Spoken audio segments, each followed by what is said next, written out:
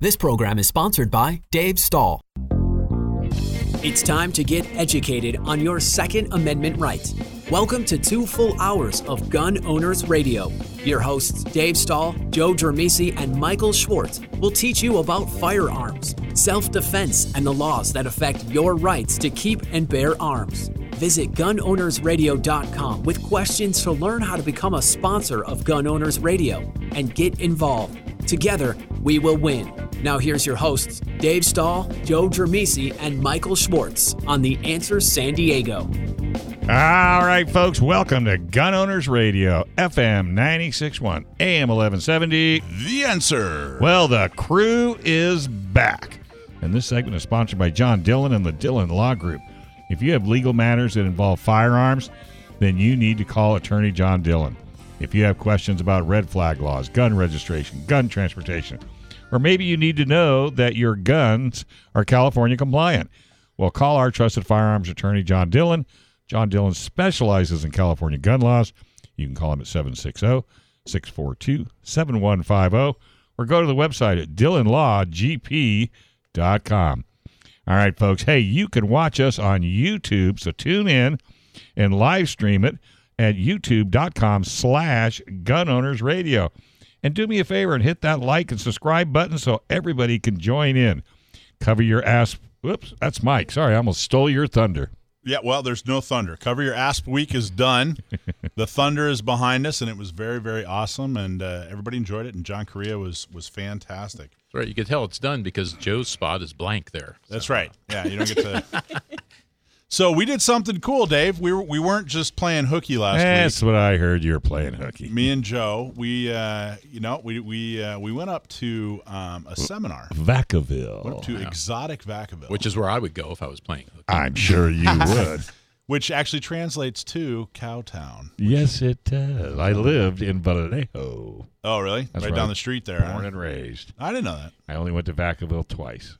Oh, wow. If that tells you anything. Well, we went up for a CCW coordinator seminar. Did you crash it or were you invited? No, we weren't just invited. We sponsored it.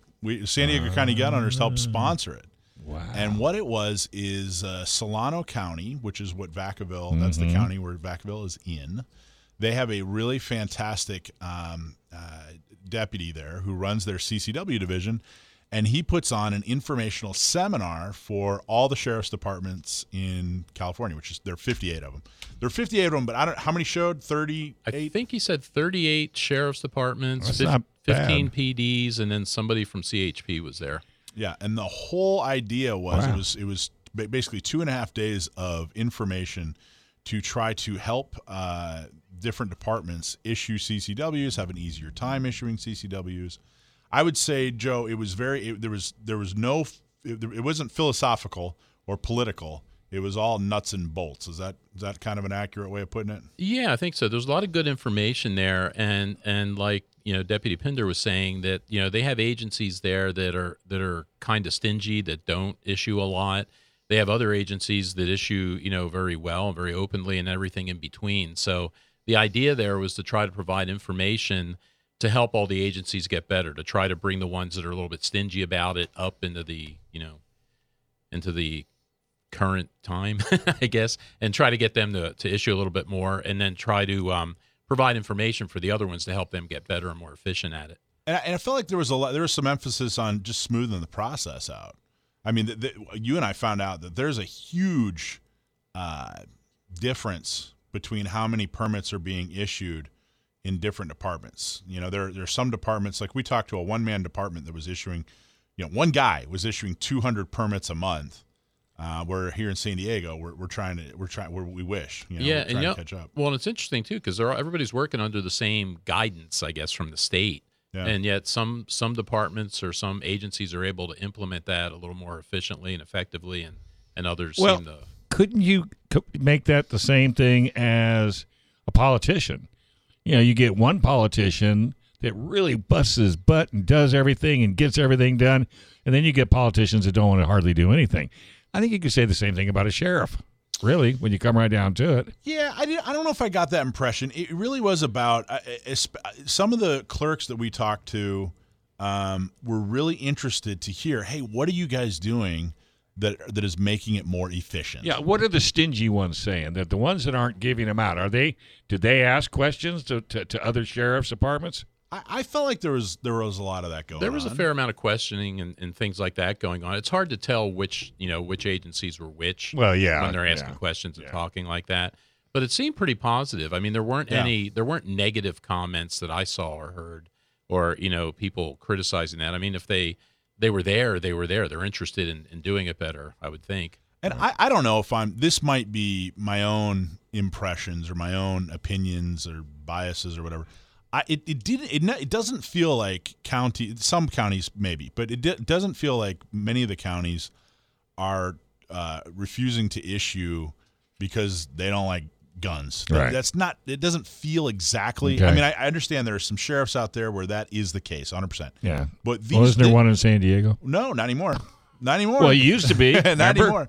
But it felt like the clerks and the staff. It was more like, we don't want to get in trouble. We don't want. This is an enormous responsibility, which we all agree. Totally. It's an enormous responsibility. So we don't want to screw this up. I'm clerk, so and so. I don't want to screw this up. And there doesn't, when it's not a priority and it's kind of discouraged from the top levels of the state, and it's left to the 58 counties, and they're trying to put together a process and a procedure with hardly any help or guidance. I think honestly, that's the problem. That's probably the problem, but I don't know how much guidance we want from the state either. I was just going to say. I'm not sure they'd make it better. They'd probably make it worse. But what stood out to you, Joe? What did you like particularly about the? Like I said, the part, I thought it was, people for the most part, I think were pretty enthusiastic. I think the way it was organized was great. They got a lot of, pretty interesting speakers and stuff, a lot of good information. The thing that I don't know, disliked, the thing that I was discouraged by a little bit, there was, the attitude that this is a privilege, that they're kind of controlling the privilege and bestowing the privilege on people, which isn't really right. And I understand why it was talked about that way, because Michael pointed out, the Ninth Circuit described it that way. And plus, you've got different agencies that feel differently, so you want to kind of tiptoe through that. But that part, and there's more mention of good moral character that I thought was helpful, because to me, in my mind, what they should be doing, it's a right, it's not a privilege, and they should be issuing to law-abiding citizens. Their big thing, I think, or their big job from my point of view, is to not issue to prohibited people and not issue to people that you shouldn't be issuing to. Yeah. But making a judgment on moral character and the privilege thing, I think, is kind of old-fashioned. It's going to take a while, I think, to get away from that attitude. But that was kind of the lowest point that I saw. So if you have tattoos, piercings, and long hair, there's a good chance you won't get. Well, I don't know if it was that bad, but no, it wasn't. I don't think it's like that. But it's down that road, but it's not quite that bad. Well, and I only did that as decision? make an impression. Yeah. See, that's my thing. How do you make that assessment? Good moral character, unless the person's got a criminal record or something like that. That should be the basis. It should be, and I think it probably is for the most part. It's just the way they were phrasing it was a little bit discouraging. And those lines. Attendance there didn't seem to be meaningful in as far as hey, if you're pro CCW, you're there. If you're anti CCW, you weren't there. Orange County wasn't there for whatever reason, and Orange County has a fantastic CCW process. The model, really, that most people are building on is Orange County in a lot of ways.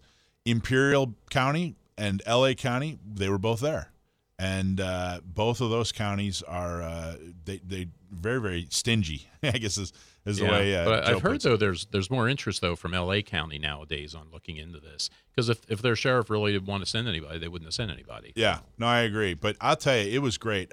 Joseph Pinder is the guy from Solano County. He's the deputy up there that put this together, and I was so impressed. San Diego County Gun Owners, this is the first time we sponsored it. We're going to sponsor it again because it's a worthwhile goal. Any media coverage? No, but I think that was good. No, I was hoping you'd say no. Yeah. All right. They were trying to avoid that, I think, anyway. I think so, too.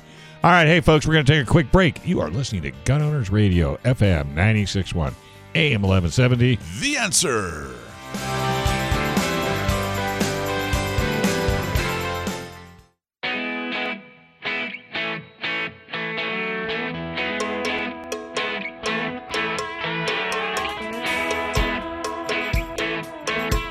All right, folks, welcome back to Gun Owners Radio, FM 96.1, AM 1170. The Answer.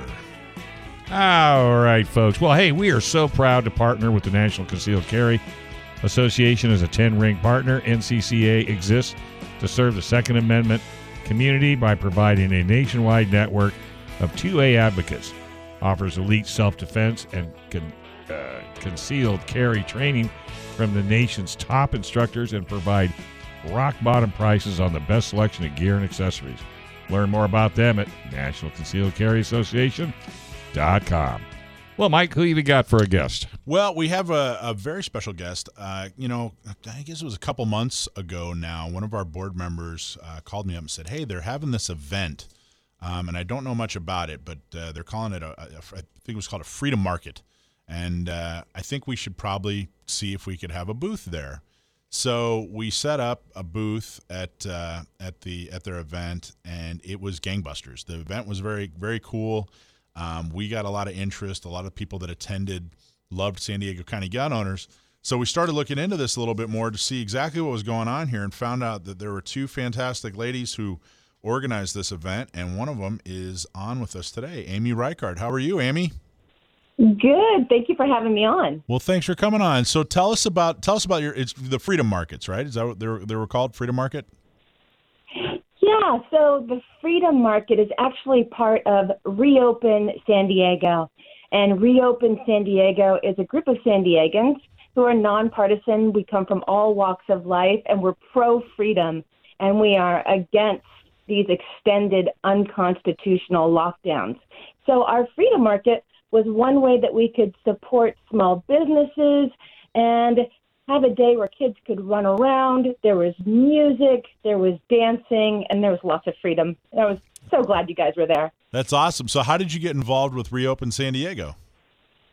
Wow. Well, we just started off meeting at Liberty Station initially, and we were just a group of moms and dads who had kids who had been trapped in front of screens for months, hadn't even played with other kids. So we created this safe community. We're about as grassroots as it gets. And as we continued to meet, we knew we had to do something. We knew that we had to stand up to these lockdowns and our schools being locked down and our businesses being locked down. And that's when we started having events and rallies like the Freedom Market. And we even had an All I Want for Christmas is Freedom rally in El Cajon, and we had 1,000 people there. Wow, that's very cool. Now, what's the goal? What are you accomplishing by doing this? Because I think it's wonderful, and unfortunately I couldn't make it. We were on the air both times, but the folks that we sent said it was just great to be around other like-minded people. It was great to be in an environment like it was a year ago before all these weird lockdowns. So what's the goal? What were you hoping to accomplish? Exactly what you just said. There's just this need for people to be human again, to be in community, and also just express to the government that it's time to open up. Florida's been open since September. Texas opened up 2 weeks ago, 100%. And, well, we know the results. Cases are going down. So why is San Diego County one of the most locked down counties in the entire United States? Why are California kids 50th out of 50 to go back to school? Is the science different here? No, it's not. And you weren't shy about this whole thing. You had live video going on your Facebook page. You were very vocal. You went. I saw you on KUSI a number of times. I'm not sure if other news outlets picked you up, but man, you stuck yourself way out there. What did that take for you to do that? I mean, was that natural or was that hard? I mean, you were really, really vocal. I have to say, so it's actually something that's very personal to me. I live in La Mesa now, and I actually have grown up in San Diego since 1972. And over the summer, you probably recall, we had the riots. Yeah. And the riots were 2 miles from where I live now. And I remember going out there the next day and standing in the middle of 3 buildings that were still burning. And over the course of the next week, we had the National Guard come. We were under curfew here in La Mesa every night at 6:30. We had helicopters 24/7 beating over our head. And it was then that I realized, it's time. It's time to start speaking out against these lockdowns. This is ridiculous. And how's it been?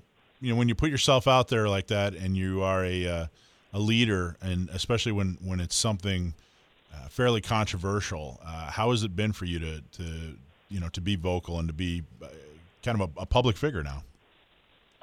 Well, I would have to say that 2020 was probably the best and the worst when I talk about that, because in many ways I've met incredible people and incredible organizations like you guys.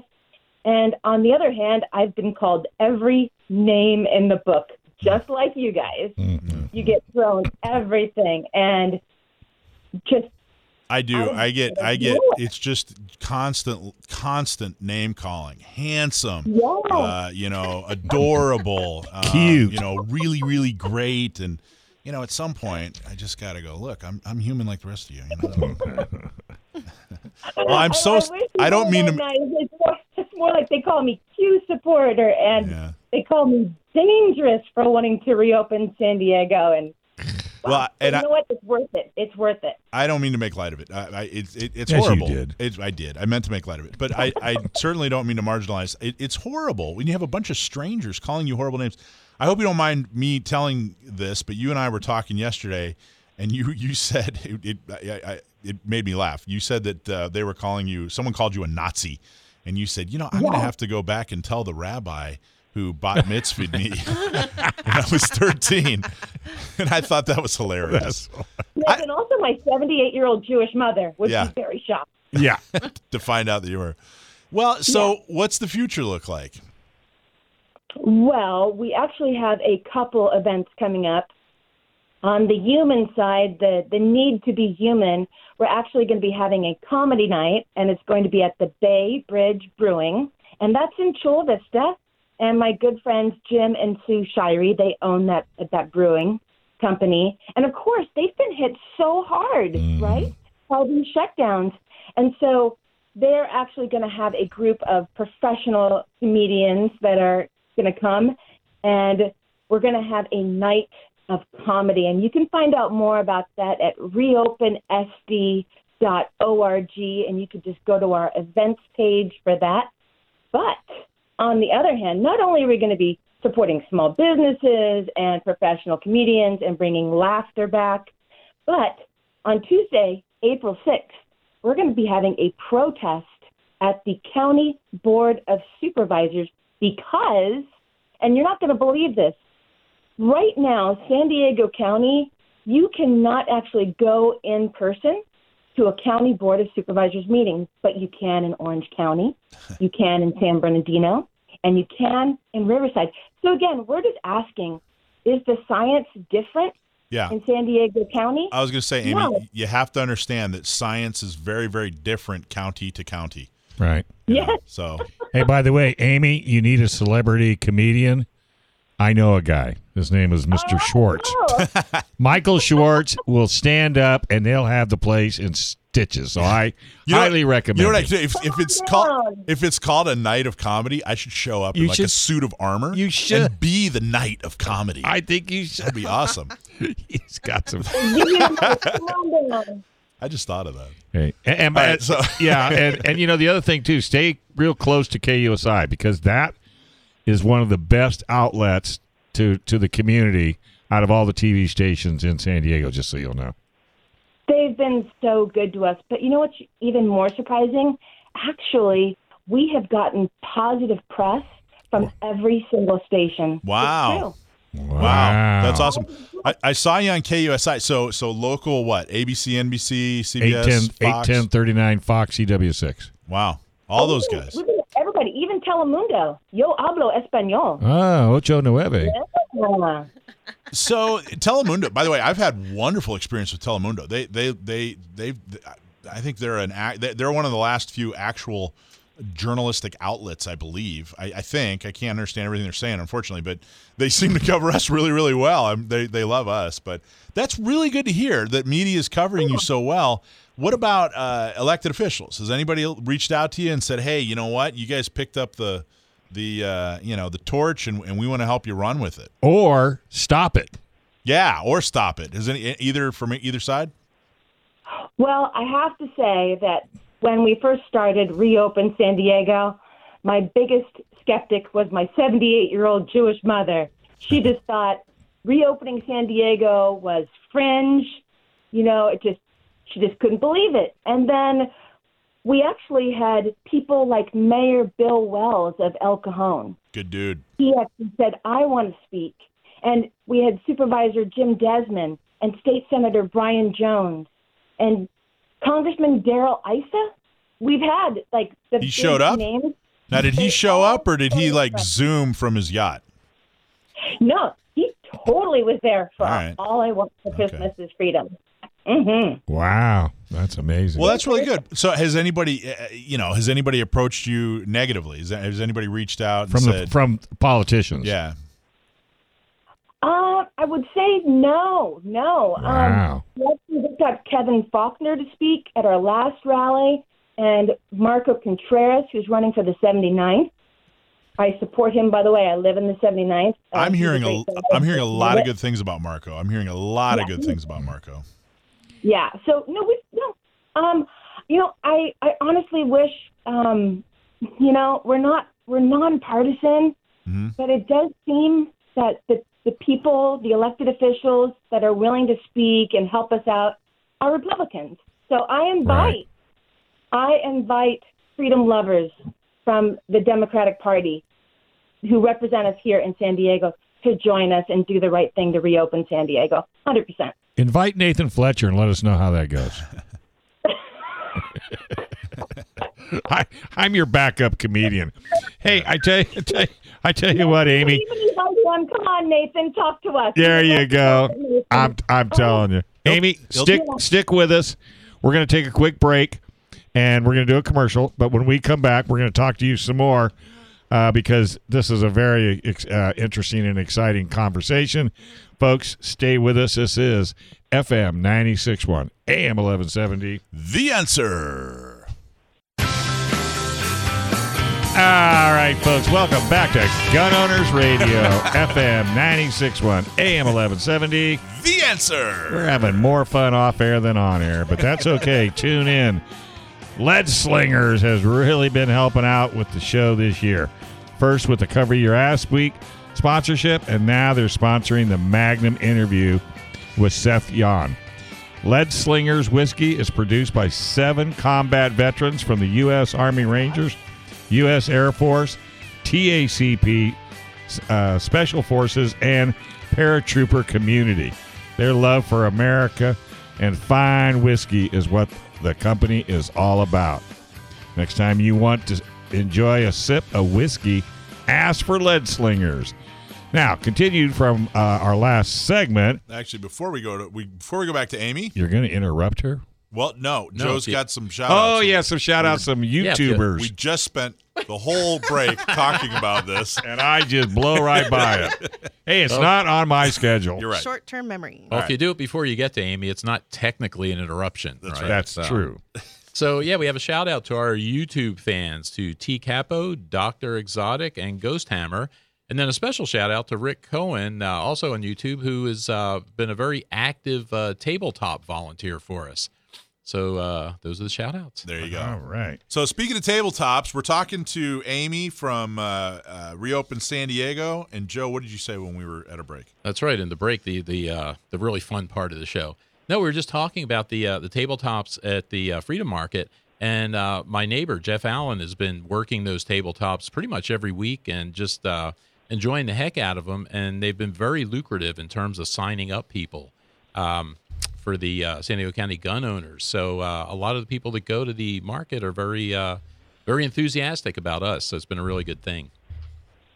There you go, Amy. Yeah, can't thank you enough, Amy, for doing that. You and I know you have. Thank you. I know there's a whole bunch of people behind you working hard and helping. But in particular, there's your partner, Allie, is with you a lot too, right?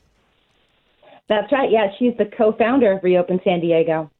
That's very cool. Do you mind my asking, what do you do for a living?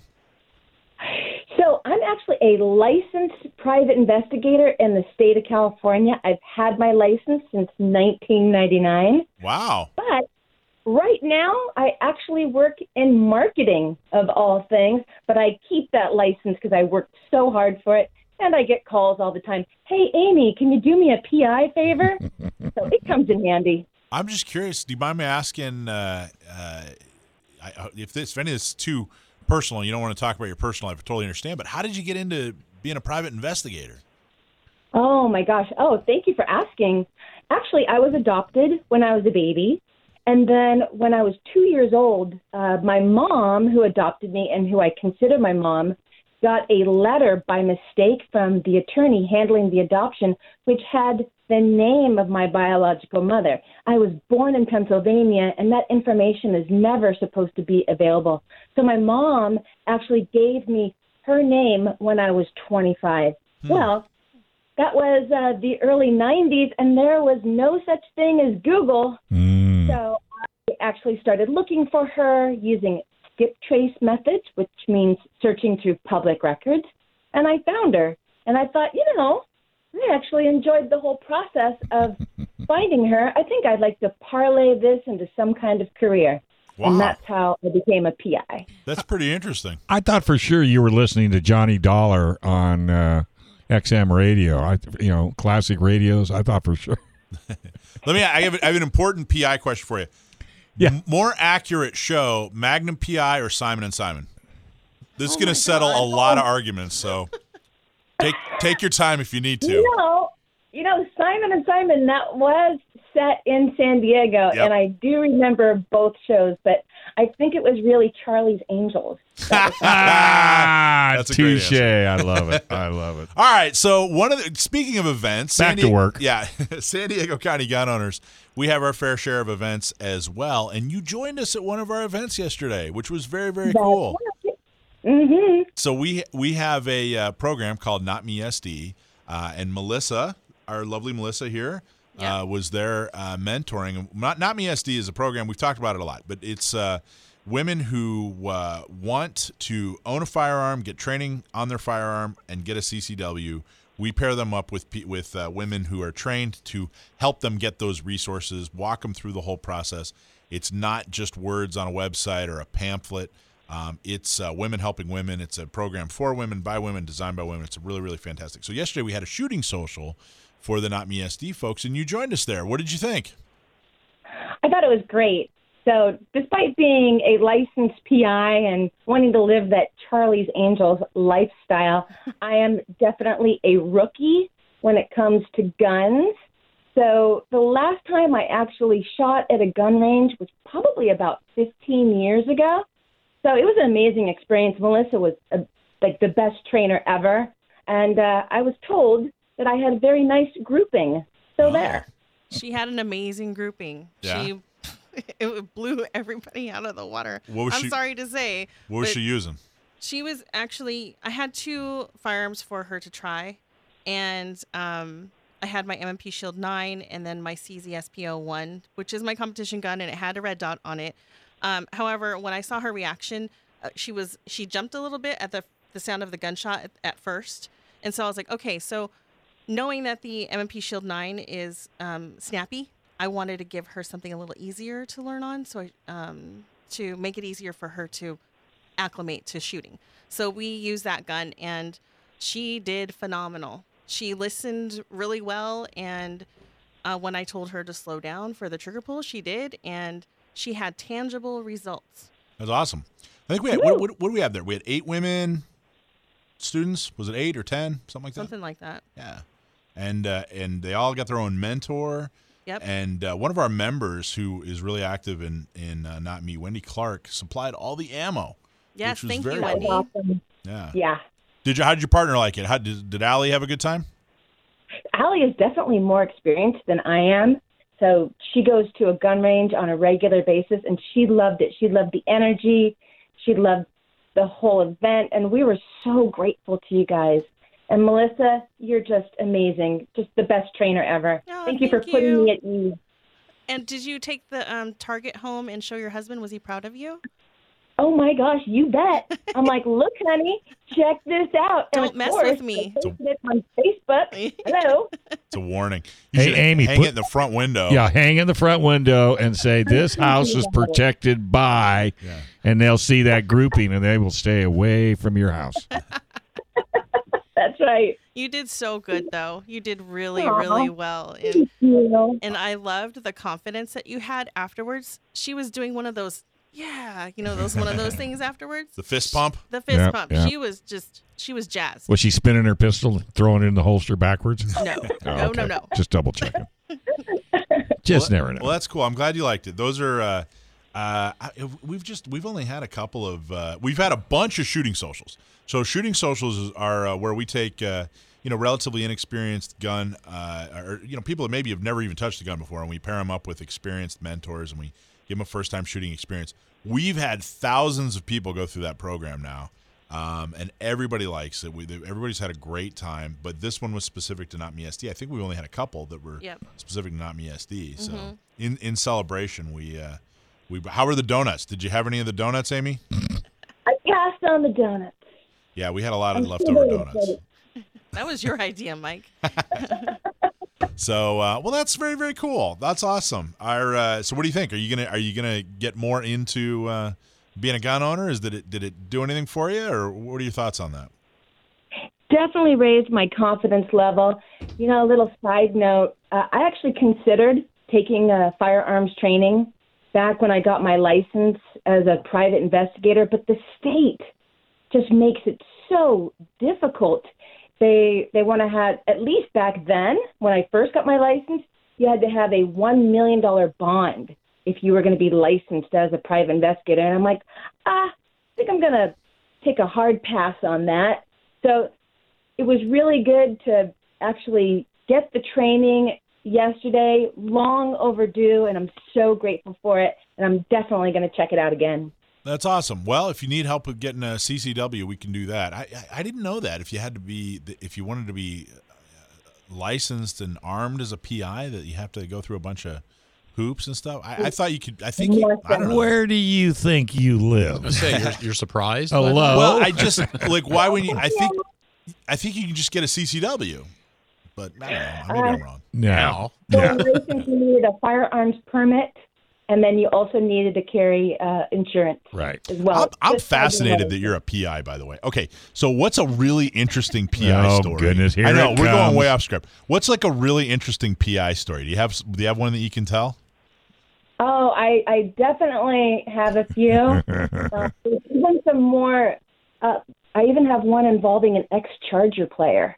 Ooh. Stories. We have like what's a 2-minute story you can tell? Oh my gosh. Well, I Putting you on can the spot. remember. There were times when I got to do mystery shopping. There were times when I would go undercover and follow cheating spouses. There were people that I would follow who were committing obvious workers' compensation fraud Cool. and videotape them, and I would wind up having to testify in court.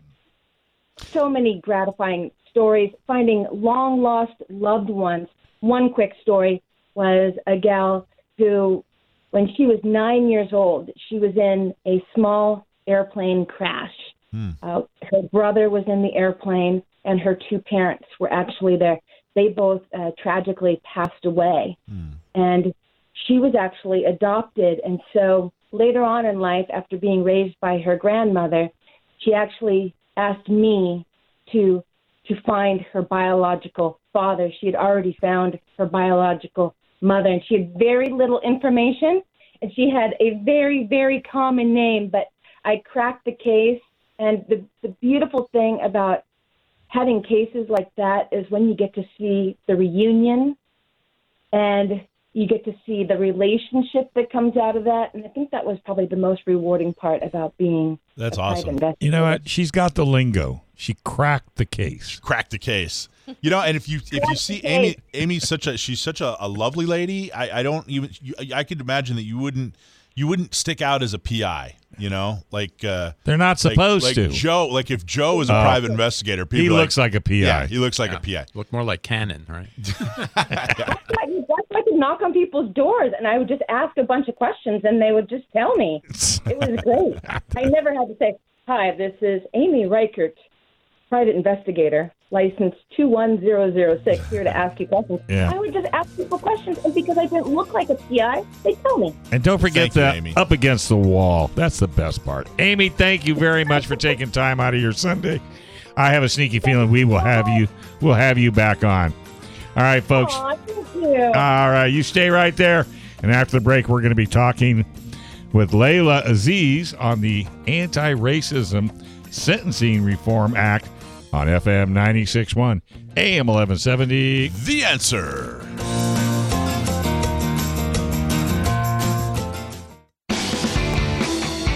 All right, folks, welcome back. You are listening to Gun Owners Radio, FM 96.1, AM 1170. The Answer. Clean, lube, and protect your gun faster and easier with Seal One. Seal One CLP Plus is an all-in-one solution that cleans, lubricates, and protects your gun. It's also natural, non-toxic, and environmentally friendly. Thank you, Seal One, for sponsoring Cover Your Asp Week. It was a total success.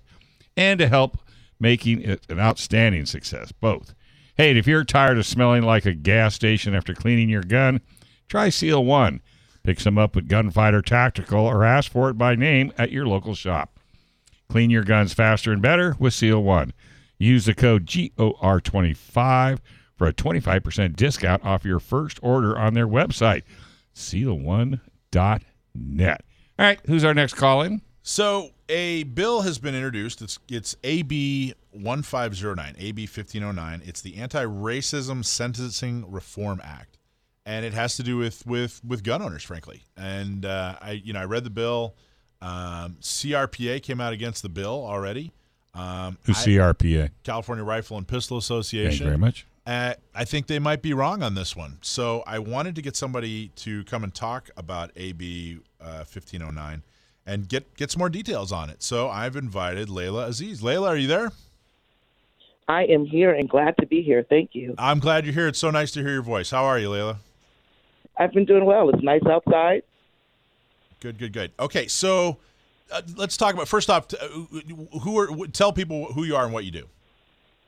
My name is Layla Aziz, and I am an organizer. I'm the director of a nonprofit, Pillars of the Community, where we organize against the criminalization of people in our community. We exclusively work in Southeast San Diego. Mm. And what does that mean? Like, what do you actually, what actual activities does that encompass? We look at the criminal justice system and an explosion in our prison industrial complex in California to the point where it almost bankrupted the state. And we looked at how we got there. And we started looking at things such as gang documentation, gun enhancements, and things of that nature, and how they had become institutionalized within our community to only charge specific people with those things. Now, what does that mean, only charge specific people?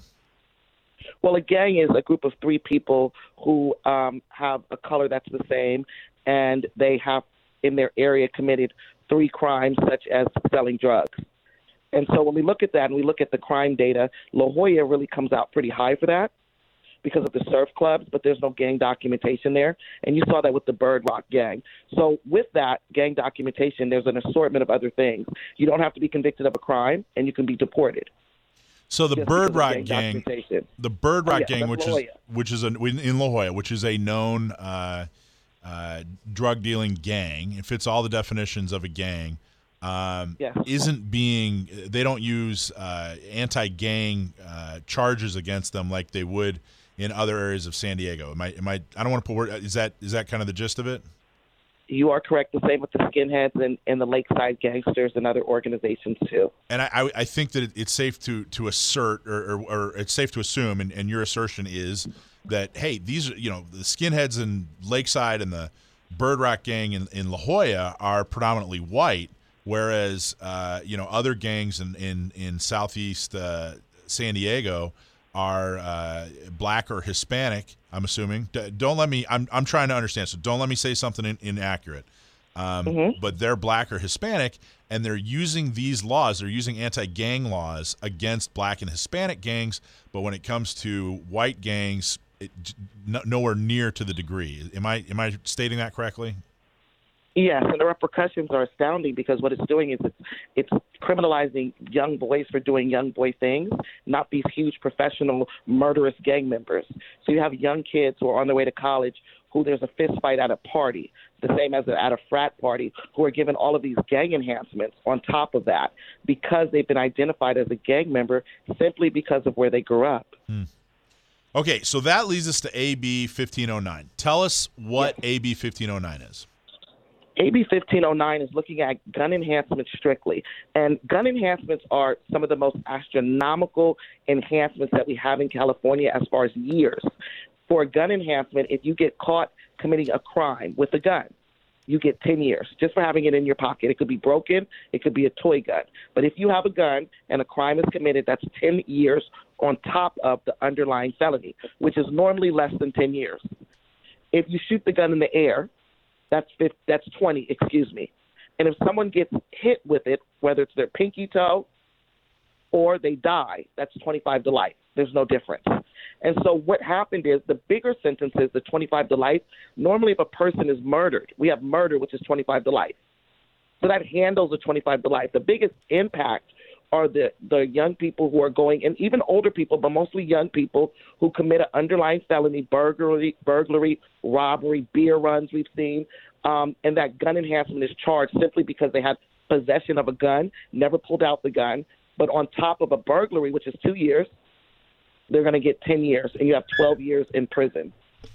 And so basically, if you have a gun and you're committing a crime, then you're gonna. They treat it much more seriously. The sentencing is life alteringly harsh. It's not just like, well, gee, you're gonna have to pay an extra $1,000 in a fine.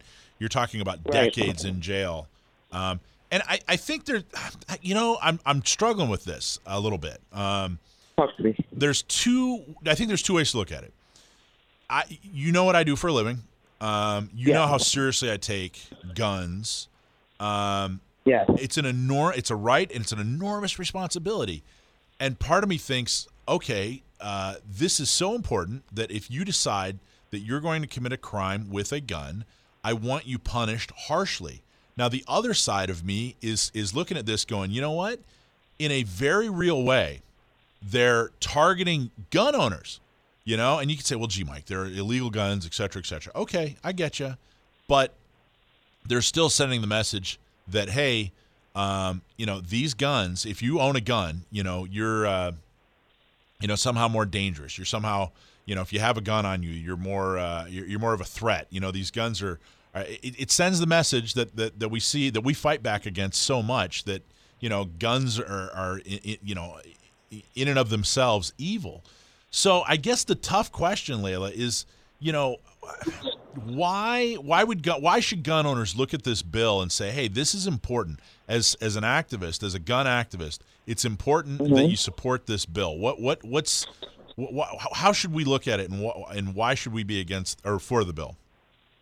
Okay, one way, and this is why it has the racial justice component to it, is that the district attorneys only choose to use that gun enhancement, just like the gang enhancement on certain people. So the district attorney has the power to, when these cases come, to say, oh, you know what, I'm not going to charge the gun enhancement. And they tend to charge black and brown people with the gun enhancement more. The same way with the gang enhancement. So it's institutionalized racism within the court system on who's actually getting these, regardless of who's actually doing it. And so that's why we have that disparity there. Another issue, and this has nothing to do with certain people committing. And I don't mean to interrupt, Layla, I'm so sorry, but just to recap that, you're basically saying, hey, look, however you feel about criminals, however you feel about gun laws, this statistically is clearly being used against people of color disproportionately. So because of that abuse, anyone should be against it. Is that kind of summarize up what you? Yes, okay. It's injustice. A district attorney, and it's astronomical for a person to have 6 times the time in prison that they would because a gun is there. Another issue is that our community is heavily policed. And in our community, they take kids to juvenile hall for things like truancy and things of that nature, or stealing candy, which I believe a parent should be called, and that kid should probably have to work there for a month. And there's other ways of dealing with that regardless. I'm not into the state system component of that. I'm into parenting. And so when you have an issue, there's other ways you do it. We don't get that chance because the police don't bring your child home. They take them to juvenile hall and they call you later. If they see your kid doing something, they think they're going down the wrong path. They just keep investigating your kid until they can document them as a gang member, and that might take them 2-3 years. They never tell the parents. So we're looked at as being, and that's why we have a lot of issues that are going on, because it's looked at as our children should be ready for that prison pipeline, and let's do what we can do. If you go to juvenile hall, they will give you a gun. They'll give you a stipulation that you cannot own a gun legally until you're 30 years old. So you start off as a kid doing kid things with your gun rights being taken away as a juvenile. And I think that's Joe's got a question for you, Layla. Yeah, sure. Yeah, hey, Layla, I'd like to go back to just a few minutes ago. You were saying that the district attorneys tend to apply those things, those laws, those enhancements unevenly. And I know I've heard that kind of accusation about police, and I know it's not true of the police, but where can we go to find that information about how district attorneys apply that stuff? Because I don't, I think they're given that latitude so that they have that discretion. They can apply it if they think it's serious. They cannot apply it if not. But where can we find that information to kind of nail that down? What we do at Pillars is we do something called a California Public Records Request Act, and we run them on the district attorney and the courts. And what we do is we compare data. We compare who is, and right now we're pretty much knee up to our ears, really, in the gang enhancements. So we have every person who's had a gang enhancement, but we're seeing the gun enhancement in there because this is something else that it doesn't make sense to me. There's something called personal use of a firearm.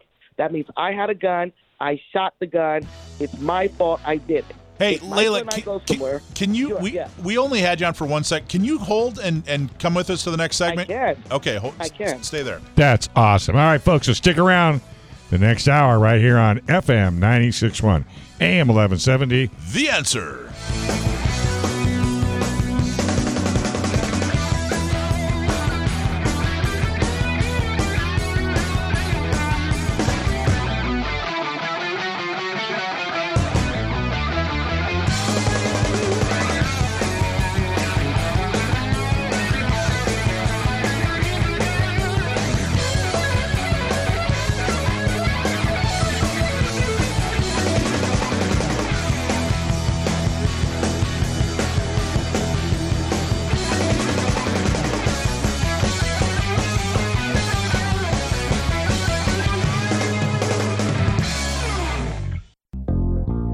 Welcome back to Hour 2 of Gun Owners Radio with your hosts, Dave Stahl, Joe Germisi, and Michael Schwartz. Visit gunownersradio.com with your questions and comments or to learn how to become a sponsor of the show. Time to get involved and get active. Together, we will win. Now here's Dave, Joe, and Michael on The Answer San Diego. All right, folks, welcome back to Gun Owners Radio, FM 96.1, AM 1170. The Answer. Hey, self-defense and emergencies can happen to anyone, and unfortunately, the justice system may not be on your side. If you have taken training, then you know you should have the coverage for legal battles after your self-defense battle.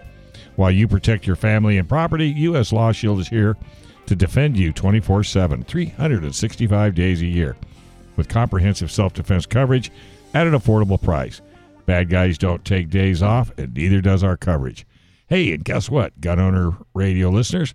You can get a free T-shirt when you join. Just use promo code GUNOWNERSRADIO at uslawshield.com. And if you're watching us on YouTube, please hit the like button and subscribe button as well, and tell as many friends as you can. Okay, so we're talking with Layla Aziz about the bill AB 1509, Anti-Racism Sentencing Reform Act, and it seems to be basically it removes enhancements for people who have a gun during the commission of a crime, meaning that if you have a gun during the commission of a crime, you go to jail for a really, really long time rather than just a long time. And I hear from people all the time that. Especially in our world, in our Second Amendment world, I hear from people who say, "Hey, hate crimes. That doesn't make any sense to me. It's either a crime or it's not a crime. Why should their their opinion or whatever their motive, why should that make it worse? And it kind of feels the same way, that hey, if this person is a gun owner and they are committing a crime. Now, if they're committing a gun crime that's already happening, like, hey, you're carrying concealed and you don't have a license, that's a penalty we all have to deal with. Okay, fine. But just the act of, basically, there's a way to look at this, the act of being a gun owner, now puts you in jail for an additional 10 years. I'm not saying it's an exact correlation with, hate crimes, but I think that there's philosophically a similarity there. And I'm trying to gain a better understanding. So Layla, you were saying that you guys you've done studies. Joe wants to know, do you publish the studies that you do where you talk about the DAs not, are using this against people of color more than they do white people? Do you guys publish that? Well, it's everywhere. We give it to stakeholders, legislatures. We do campaigns around that. We do actually have a sociologist who's going to publish an academic study on gang laws. But what I really wanted to say is the law right now states this, Michael. You and I go somewhere. We're friends. We're both headed to college. We're young. We're 18 years old. We're from Southeast San Diego. We don't know we're documented as a gang member because neither of us have been in trouble, but we are. There's a group of other friends with us. We're at a party, and there are a group of guys who we don't like. A fist fight breaks out. Michael, you're just fighting, and you know what? You shouldn't have fought. That was bad, Michael. Your parents could talk to you about that later.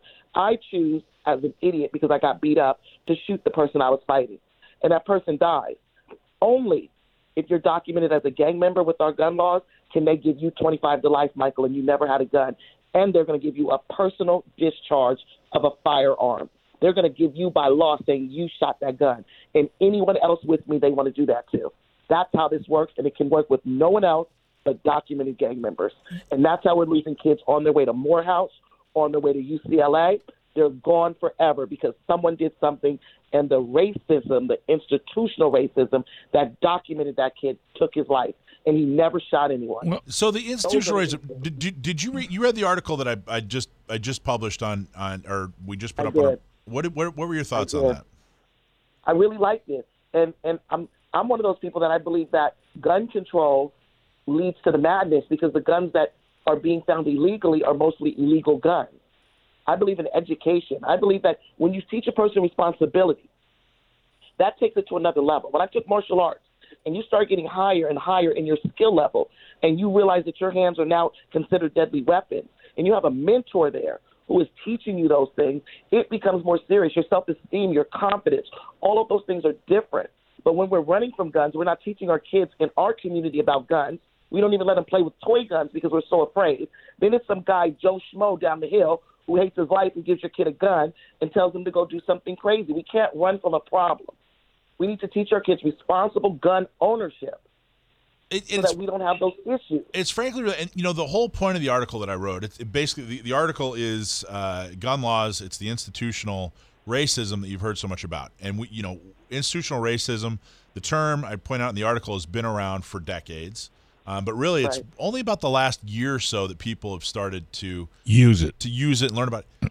And honestly, I'm not a Republican or a Democrat, which means I'm blessed in that I get to actually think about things in a critical manner and don't just go with the flow. Yeah. So, I mean, the reality is if you're a Republican and you hear institutional racism, you go, that's crap.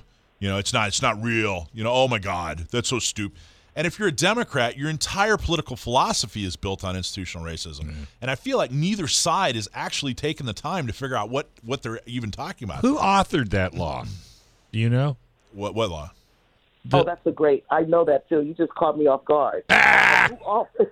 AB 1509? No. The law that they well, it's not really a law. I guess it's more of a personal enhancement as per the judge, but well, that law, it's been around for a long time, right? And the judges didn't have discretion on waiving that until 2 years ago. Right. With Dr. Shirley Weber with AB 620 introduced that. For years, judges couldn't touch it. It was a DA charged it, and that's what it was. Wow. Well, and anyone who's in prison from 2 years before then, there was no choice, and it's not retroactive. And you know, Layla, you and I are friends. You know, you're a gun owner. You're a legal gun owner. You're a responsible gun owner. We've even talked about. I still got to take your boys to the range and teach them how to use a gun. I know we talked about that, but you know, one thing I've truly learned by, you know, you're our friends on Facebook, and we talk, you know, every now and then. One thing I've truly learned from you is that there is a different community out there than the community that I live in and the community I was brought up in. When I'm on your Facebook page, you post videos regularly of interaction with police, and I don't have interactions with cops. Now, I know the knee-jerk reaction of every Republican out there is, well, Mike, you don't break the law. Okay, you know, I try not to break the law, you know, but you're missing the point. There's a whole story there, and it's something I've learned from following Layla and seeing the work that you do. All these people aren't necessarily breaking the law. Now, do I think that cops are racist? I don't think cops are racist. I think cops are human beings, and that human beings are flawed. You know, no kidding. And they come to every job and every situation with their own biases and that sort of thing. So I don't know. I'm still, you know, I think that there is, you know, the concept that institutional racism describes, I think, is a real situation. The degree, I don't know. I think the degree is up for debate, but I think it's a worthy endeavor. You know, I think it's worthy. And I'm going to say this. I agree. If you could just let me say this, sure. Michael, I think this is important. When something happens in my community, the first thing that's policy, it's institutionalized with the police department, is whoever's involved in that to pull over every single person that looks like that person. They do that because they're saying, we know it's a black gang who's having an issue, so we want to protect lives. This is a police officer, so we're going to pull over. This is where the institutional racism comes in. We're going to pull over every single black male from the ages of 18 to 30. And we're going to search that car, and we're going to figure out how to search it legally or illegally. And that's what we're dealing with right now. And that's my issue when I tell the cops, you cannot violate people's constitutional rights and pull people over based on their skin color and search their car and break the Fourth Amendment based on their skin color and then tell me, well, Layla, we got 8 guns. You pulled over 100 cars for 8 guns. Yeah. But what about that 92 people you just destroyed and just treated like trash? Well, I really appreciate you coming on. I appreciate you talking about the bill, and truly appreciate your perspective. And keep us up to date on how that bill goes, and we'll definitely have you back. Thank you so much. Thanks, All right, thanks. Hey, folks, don't touch that dial. We'll be right back. Melissa's got a jewelry for firearm enthusiasts right here on FM 96.1, AM 1170. The Answer.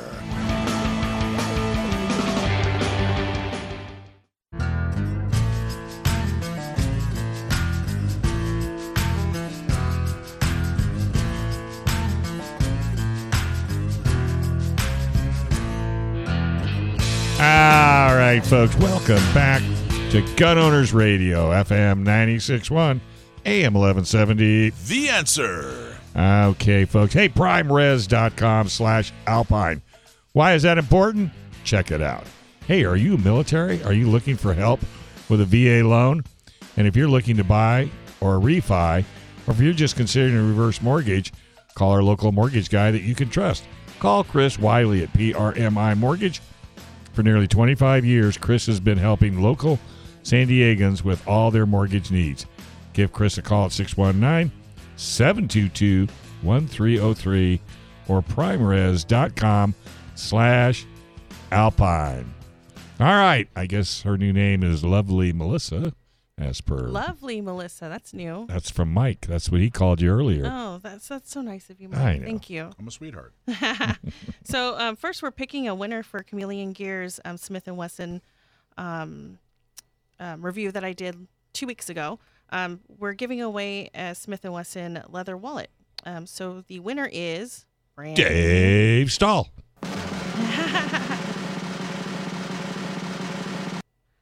Rick Danzy. Congratulations. No. That's not Dave Stahl. You wish. I know, Rick. Congratulations, Rick. So if you'd still like to get something from Chameleon Bags, just use code GOR for 10% off any style bag at chameleonbags.com. So today I have a very special guest with me.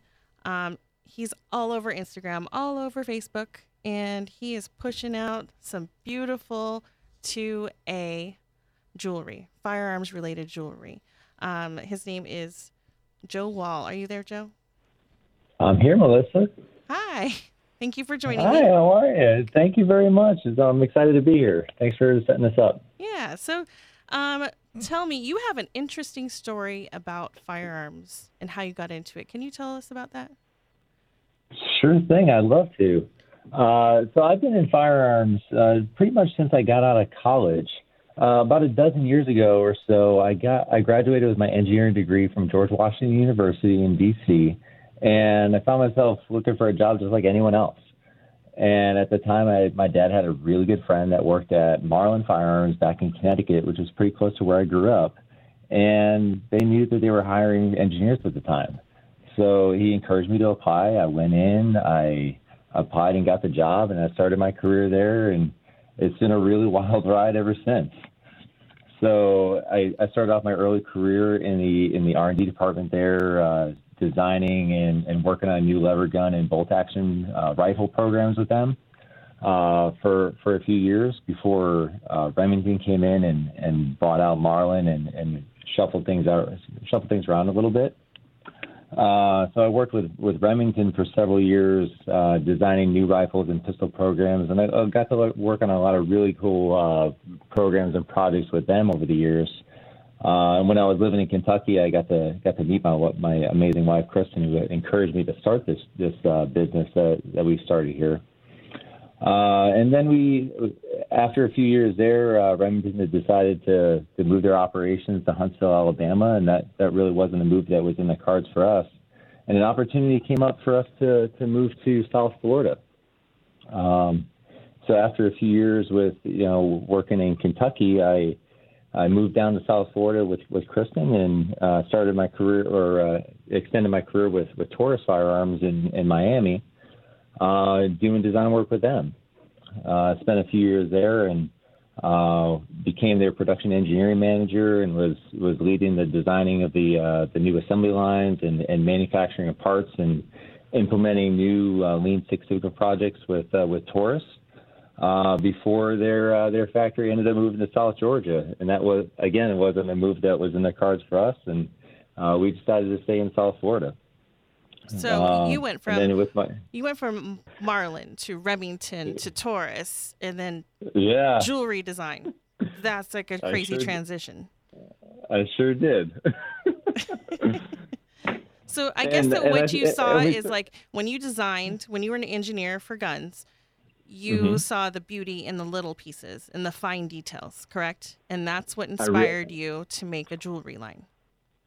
I really did. What I was seeing in the design work that I was doing was something that a lot of people didn't get an opportunity to really see, which is there was a beauty inside the guns that mechanically and functionally made them work. And it was something that I really felt like if people were able to see this and see it from my perspective, that they would have a different appreciation for the beauty and history of firearms.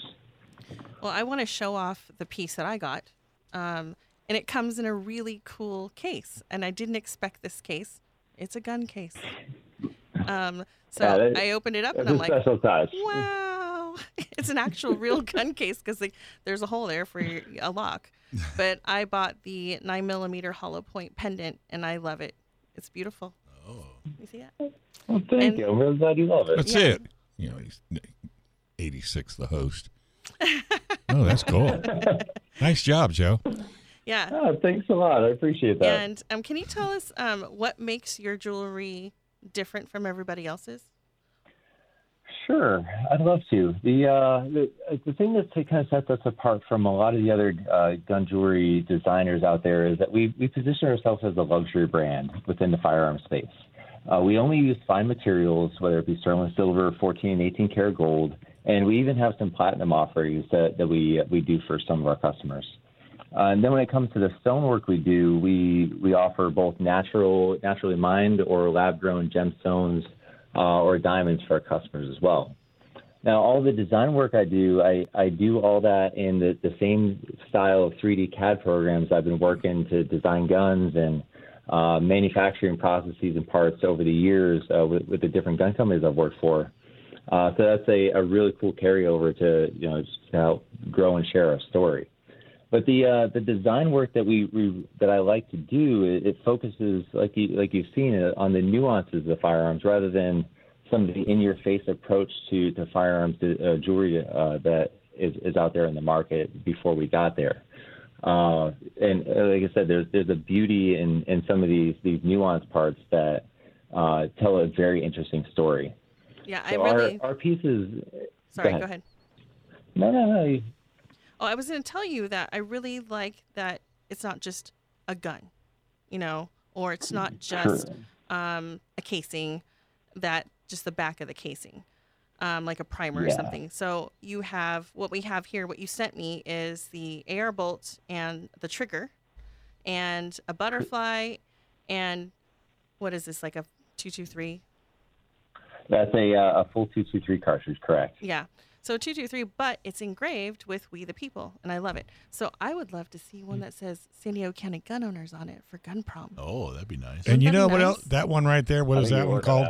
This is the 9mm hollow point. That could be wore by a man or a woman. Correct. And pretty much all these things besides the butterfly, obviously. I mean, I'm not to judge, but hey, don't be judging. You can wear it if you want but that's to, but pretty, everything can that's be pretty worn by a cool, man. Joe, that you've got it to where anybody could wear this jewelry. Thank you, and that's one of the things that we pride ourselves on is they just like guns. The guns are universal for both men and women. It doesn't matter. So the pieces that I've designed and created, I like to be able to have them fit both men and women equally. I'm going to get you a hollow point, Mike. You should. I would have to describe this as jewelry of a higher caliber. Oh.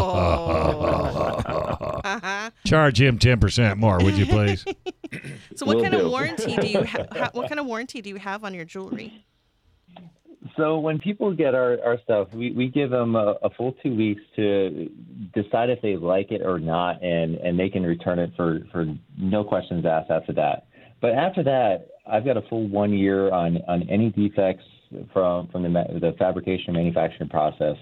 And there's really not many questions that need to be asked. You just reach out to me, talk to me directly, and we'll resolve any issues that you have. And fortunately, because I've taken such a quality first approach to our jewelry brand, we really haven't had to dip into that policy much over the years at all. Usually quality eliminates that problem normally. It sure does, and that was a principle we learned in Lean Six Sigma, which is if you do it right the first time, you don't have to worry about the quality of product. Right. Do you mind me asking pricing? I know Melissa's probably going to jump into that, but well, sure thing. I mean, like I said, we are a luxury brand, but we've got stuff that starts around the $20 range, but we've got stuff as high as $5,000-$6,000. Okay, so how about this bullet? How about this bullet necklace, just for curiosity? So the 9mm hollow point is $195, and then we've got a number of chain options that we got onto that as well. That is more than reasonable, let me tell you, because when it comes to jewelry, and as beautiful as that is, and you can tell, a lot of love went into that's a very reasonable price. That would make for a great gift for somebody that's in the gun world, Michael. And Dave knows jewelry, so. No, I don't. Well, I sort of kind of do, but, and it's, to me, when I'm looking at jewelry, I'm not looking at the price of it. I'm looking at the quality. I'm looking at the craftsmanship. The story behind it is helpful as well. So I think that's just the way I shop myself personally. And I think a lot of people do as well when they deal with this type of jewelry. And he doesn't only do jewelry. He actually does these really cool, lamps. Yeah, I've seen the lamps, man. Tell us about those lamps, Joe. That's new to your where'd you decor. come up with that idea? Middle of the night, sat straight up? That's where most of ideas come from, middle of the night. Sit straight up. Sitting here talking to my wife about some crazy ideas. But no, that's a new addition to our product line this year. And we've been teaming with different artists and craftsmen all over, curating new pieces to reach out and give new offerings for our clients. The lamps are a perfect example of that, and it's something that was our first product that we added beyond our traditional jewelry line, and it's been a really big hit, and it's something that's going to be sticking to our product line. I hope for a very long time. That lamp looks like it should be in John Wick. Like, it's so pimp. It's so nice. I love it. The lamp, it's like the body of the lamp's a rifle, right? Right. Is that Yes. what we're talking about? And Yeah, there's yeah. like And a then another one's a 9mm. pistol. Yeah, there's a pistol one for like a small table lamp, and then there's A I floor think model. an AK-47. Is that the one? Is that a floor model? Yeah, that's a floor lamp. The AK-47 is coming soon. Okay. That is So we have a discount code for you guys, GOR15 for 15% off at joewalldesign.com. Joe, keep up the good work, man. Looks good. I appreciate it. Thank you very much. Thank you. All right, hey, go to gunownersradio.com /subscribe. Join our email list right now. You could be a winner. And check out our website to see our Magnum interviews by going to gunownersradio.com /Magnum. And check out our latest interview with John Correa on FM 96.1, AM 1170. The Answer.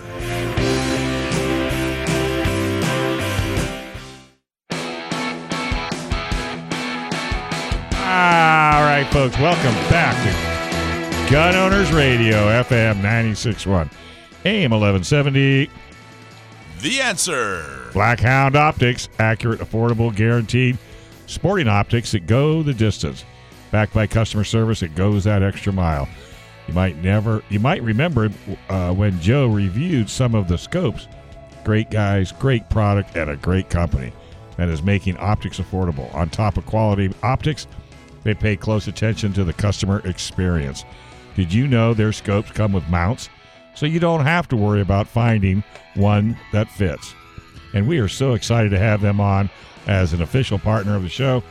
And for them at your or ask for them at your local gun store or find them online at blackhoundoptics.com. We have another call-in guest.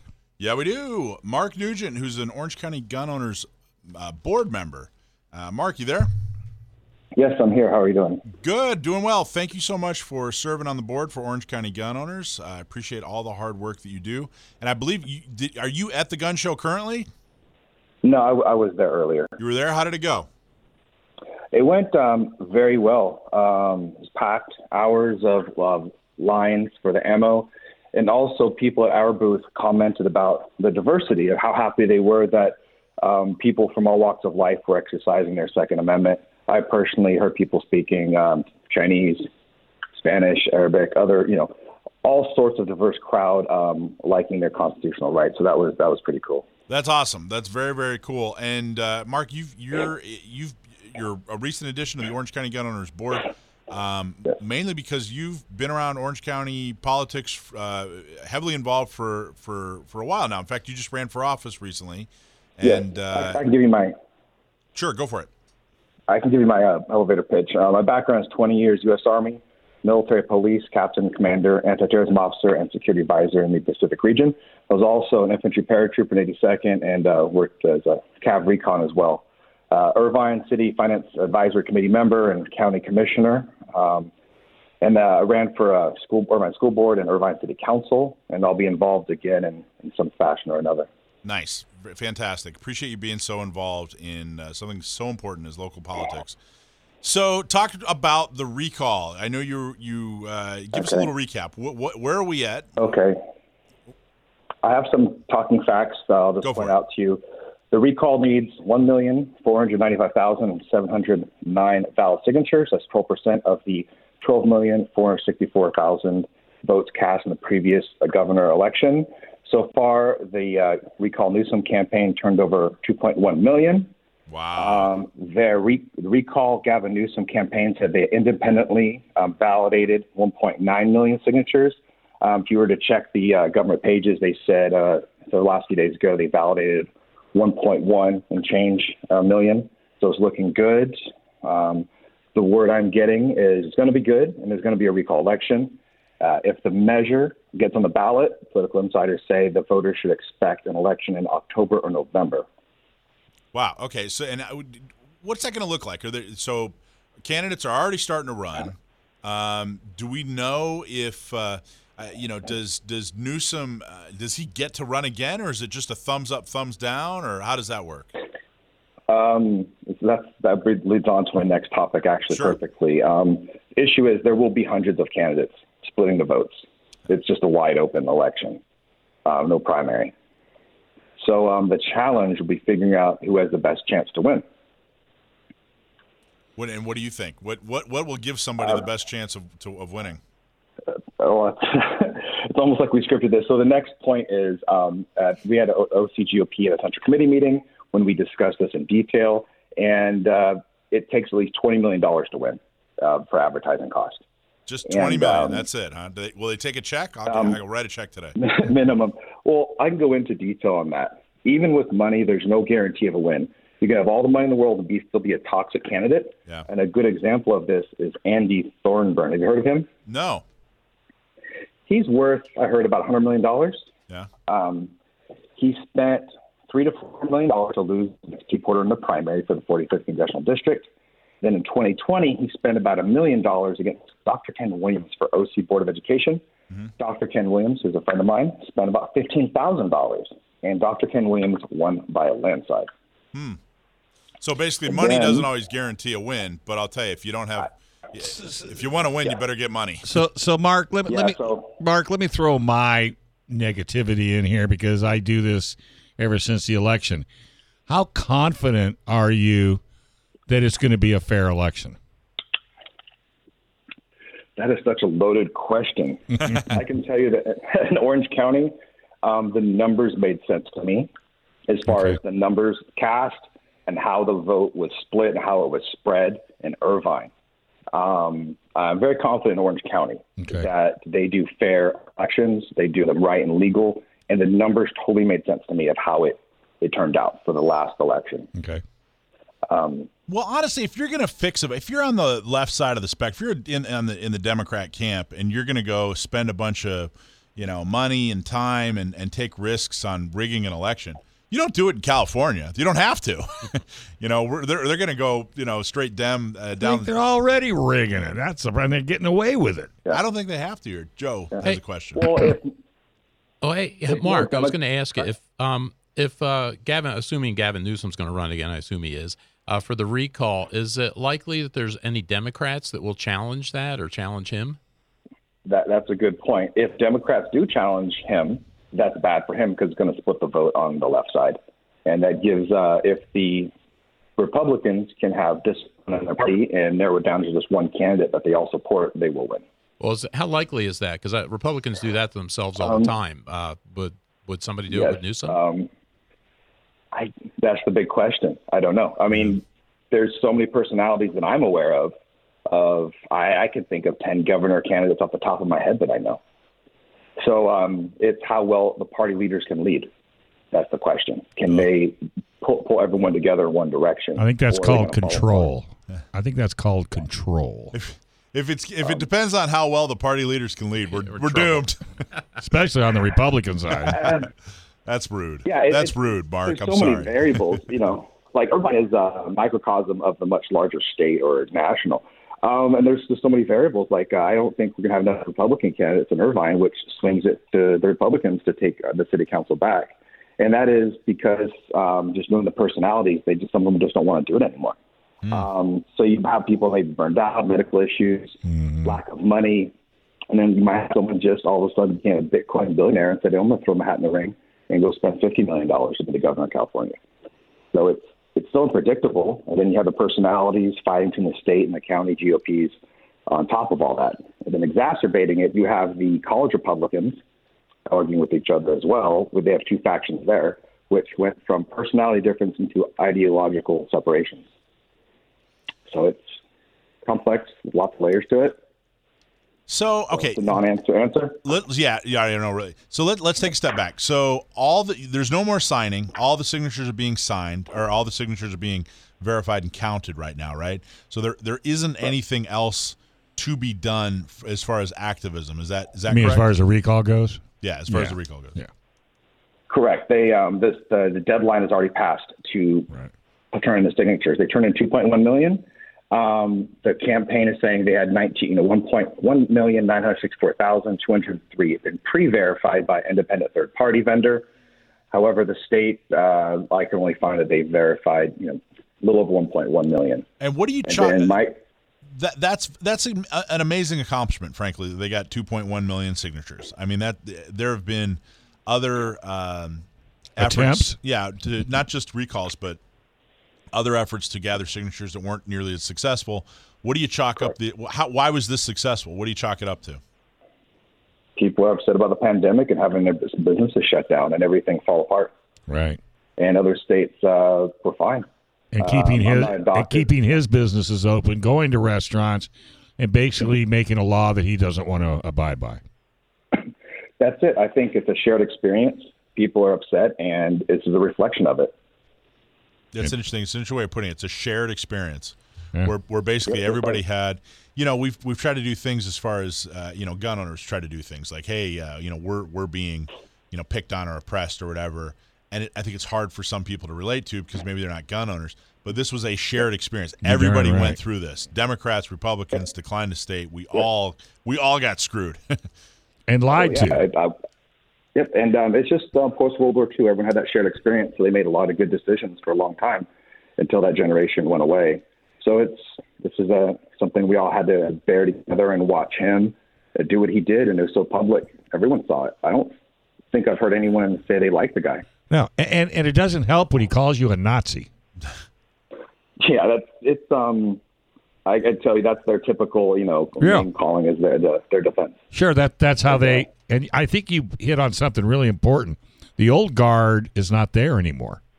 The folks that they used to be able to rely on to get all of this stuff passed through, the younger generation, Democrats, are looking at it, I think, with a different look. Yeah, and remember the Democrats, they also fight amongst themselves worse than the Republicans fight amongst themselves. But when it comes time to face the Republicans, they actually come together. Right. That's the big difference, where Republicans are more independent thinking and more dependent on themselves. Hey, so that's you don't want Nancy to come to your house, do you, if you vote the wrong way? No, of course not. There you go. Of course not. But this was a good example too. The shared experience, I really like that. I'm stealing. Use that? I'm going to steal that from you, Mark, because I like that. You're absolutely right. But the other thing is, this was a good example of organizing. People stepping up and organizing and doing things. And the rest of the states seen this because California is the trendsetter in many, many areas. And I think when the public seen what we did out here, I think that kind of said, hey, if we get ourselves into a situation, we can do the same. I hope so. Now, Mark, I know you don't have a crystal ball, and this is an extremely difficult question to answer, but how's this going to go? What do you think is going to happen? I just give you a bunch of what ifs. If this happens, that'll happen. If this happens, that'll happen. Right. I'm in this every day. I'm analyzing it, and nothing is ever what it seems. When you get in there, I always tell people things that you think are conspiracy theories totally aren't. Some of these people actually believe this nonsense. And then other things you think are kind of bad are way worse than you think they are. And that's been my experience. Wow. And because some people think, well, it has to be conspiracy theory. They can't be that stupid. I'm like, no, they really are that stupid on policy. My wife says they're all aliens, and that's it in a nutshell. If you're listening in Orange County, go to OCGunOwners.com. Thank you so much, Mark. Appreciate you. Great interview, Mark. Yep. Great. Keep up the good fight.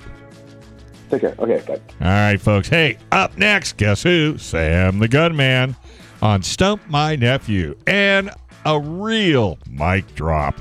You can't hear it if you don't listen, so stay with us right here on FM 96.1, AM 1170. The Answer.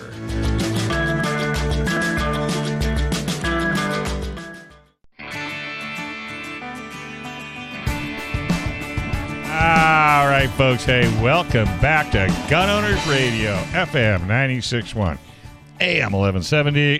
The Answer. Hey, folks, our show needs your help. We live in a state where your self-defense rights are quickly eroding. Let us be your voice to help defend and restore the Second Amendment. Help spread the word about the fight. There's 2 easy things you can do.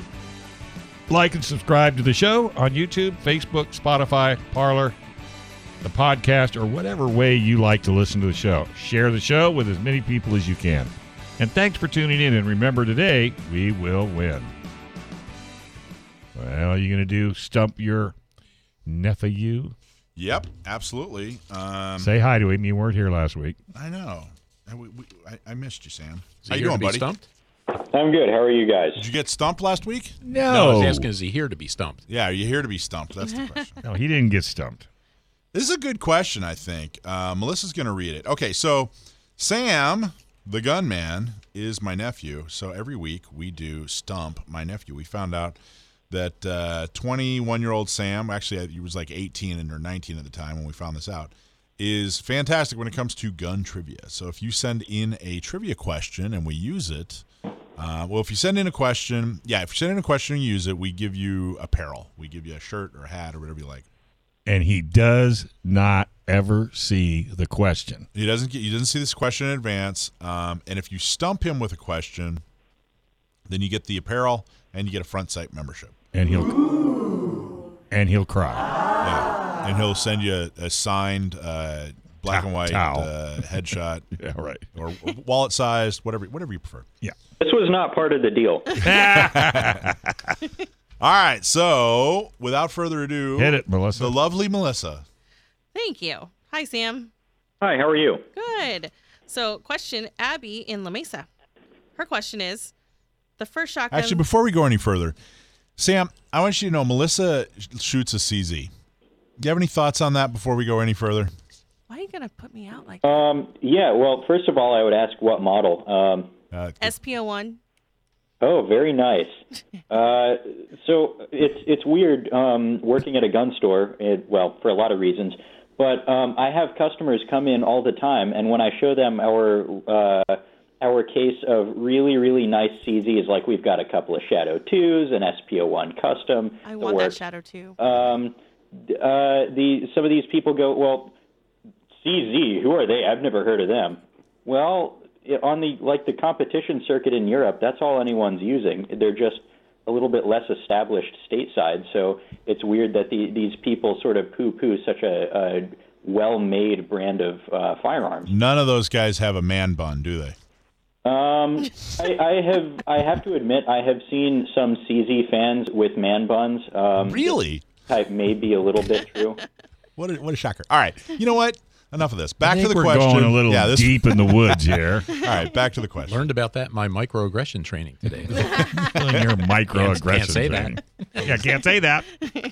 Okay, so Abby in La Mesa, she asked, the first shotguns were capable of being slam-fired. What is that, and why can't modern shotguns do it? Thanks very much for writing in, Abby. That's a really interesting question. Now, those of you who are familiar with self-loading long guns, especially the AR and AK platforms, may know of the disconnector in the trigger group, which essentially prevents the hammer from following the bolt closed as it returns to battery, which can be a dangerous condition, or sometimes it can lead to unintentional fully automatic fire known as a slam fire. Now, early shotguns, let me back up a little bit. Modern pump-action shotguns also have a disconnector because it's possible, if you're good enough and strong enough, to slide the action closed rapidly enough that the hammer will have enough energy, if you have your finger still holding the trigger down, that the hammer can have enough energy to fire the next cartridge before it's in battery, which can be dangerous again. But early shotguns didn't have this. So you could intentionally induce a slam fire by squeezing the trigger continuously and running the pump back and forth really, really fast. And if you did it quickly enough, then you could fire off all 4 or 5 or 7 or 8 shells, however many you had, in very rapid succession. One shotgun that had this was the Winchester Model 1897, which a variant of which was used by the U.S. military in World War I as the famous trench gun. Yeah, that's the answer. Yeah, I think that's the answer. Yep. That's amazing. And if that was true today, shotguns would be banned in California. I think they'd be cooler. Safety hazard. They might be cooler, but they'd be cooler. banned. They would be banned. Well, I think my shotgun from childhood, my Ithaca Model 37, I think. You're gonna go home and try it? You can No, I'm not. I didn't think it was a good idea when I heard about it, but I think that's one of the older ones that has that issue. Nice job, Okay, Sam. coming in. By the way, we have another question here. Not so much trivia. Coming in from YouTube, Dr. Exotic is watching on YouTube. He's listening to the show and watching. He has a question for Sam. Sam, do you have a girlfriend? Because he has according to Dr. Exotic, he has a beautiful daughter. So. Oh, my goodness. No, I do not have a girlfriend. Thanks to everyone on YouTube for watching. I didn't know we were on YouTube, but that's cool. No, I do not have a girlfriend. Never have. All right, we're gonna have to work on that. No, save your money. I think she has to be Jewish, right? Well, yeah. That would be a bonus. That would be a bonus. Okay, cool. Let me see your resume. All right, Sam. Awesome job as always. You saved me a front site membership. Yeah, So and a hat, a shirt. What's her name from wherever doesn't get? She just gets a hat Abby or shirt. from or La whatever. Mesa. Abby from La Mesa. Thank Abby you very from La much. Mesa. Thank you, Abby. That was actually a fantastic question. Appreciate you writing in. If you have a question about guns, please write in. Yeah, you got it. Thanks, Sam. Thanks, Sammy. Good job. Thanks for having me on. And Uncle Mike, as I recall, you have one of those older pump-action shotguns that lacks a disconnector. I think last time I was out there, I showed that feature to you. Remember, we're on the air. Here Anyway, they come. thanks for calling in. Cut him off. Yeah. No, you're right. I do. Okay, this will be an interesting mic drop. All right. It is now time for this week's mic drop. Mic drop. Yeah.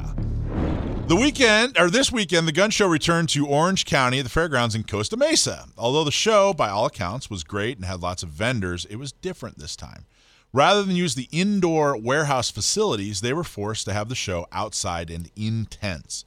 Not intense, in tents. What's the difference Was between it intense? indoors and a tent? Was it intense? No. It wasn't intense. I'm going to keep going. Everyone was masked, and the show was 3 days rather than 2 because they wanted to spread out the crowd a little bit. This is all due to COVID, of course. Of course. There was something else that was different. The gun show had a guest. The guest was State Senator Dave Min. Senator Min is from Orange County and just got into office by the skin of his teeth, beating Senator Morlock by just a couple of percentage points. So, now that he's in office, what's he do? Does he tackle the enormous homeless problem that plagues his district? No. Not that. Does he take on the horrible drug addiction issue that's destroying families and neighborhoods in his district? No. Not that either. Does he spend time fixing the overburdened unemployment system in California that is in dire need of help due to the COVID restrictions? No, didn't do that either. He's been in office for just a couple of months, and he's already introduced a bill to stop the sale of firearms and ammunition on state property. This is especially significant in Orange County because they hold their show on fairgrounds, which is, of course, owned by the state. Anti-gun people and groups have been trying hard to get rid of the show, quite frankly, for a long time, but the community in Orange County likes the show, so they always stand up and say, no, we want it back. Time and again, they come out in droves to defend the show. As a result, the anti-gunners elected Senator Min and had him author a bill he knows nothing about. But Mike, you may say, how do you know he knows nothing about this bill? Well, because he has no experience in public policy prior to being elected. That's number one. So it's not like he was a community leader or heard from constituents about what a problem the gun show causes.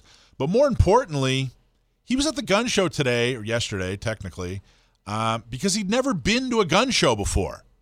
So he gets into office And writes a bill to get rid of. Go look into it. Well, he writes the bill that he wants to get rid of gun shows, having never ever visited a gun show before, not once, not in his entire life. $20 says he didn't write it. It's exactly my point. He didn't write it. He didn't write it. Quote unquote authored a bill to destroy a local industry that he had absolutely no experience with and no firsthand knowledge of. At least according to his post, this isn't speculation. He actually was proud of this. He was proud of the fact that he authored a bill on something he knew absolutely nothing about. He also said, quote, I'm still processing what I saw. There were a lot of guns being sold. Yeah, at a gun show, you think? Mm-hmm. One of the more popular vendors was selling ghost guns, essentially gun kits that are meant to be assembled by the purchaser. Since these are not technically firearms, they are not subject to licensing or background checks until they're assembled, at which point the purchaser is supposed to self-report. This vendor's wares included gun kits for Glock 22s, handguns, AR-15-like semi-automatic rifles, which could be purchased in cash, taken right off the premises. There are so many lies in this statement that I don't even know where to begin. You can't just simply assemble parts of metal parts that haven't been machined yet. He implies that all these guns being sold they were just walking right off the put them in their gun back show pocket. property, which isn't true. Every purchase has to go through a background check, has to go through a wait period. Everything this guy said in this whole statement was at best misleading and at worst a blatant lie. But truth and honesty never matter to those who are being told what their agenda has to be, which is exactly what you just said, Dave. Senator Min won, and yes, elections have consequences. The consequences of his were the death of honesty and probably the gun show, at least on state property. Wow. So my suggestion is, Orange County, let's make the consequences of his next election his job. That is this week's Mic Drop. All right. Hey, folks, we're just about out of time. Bob Siegel's in the wings, and his hair is on fire again. This is Gun Owners Radio, FM 96.1, AM 1170. The Answer.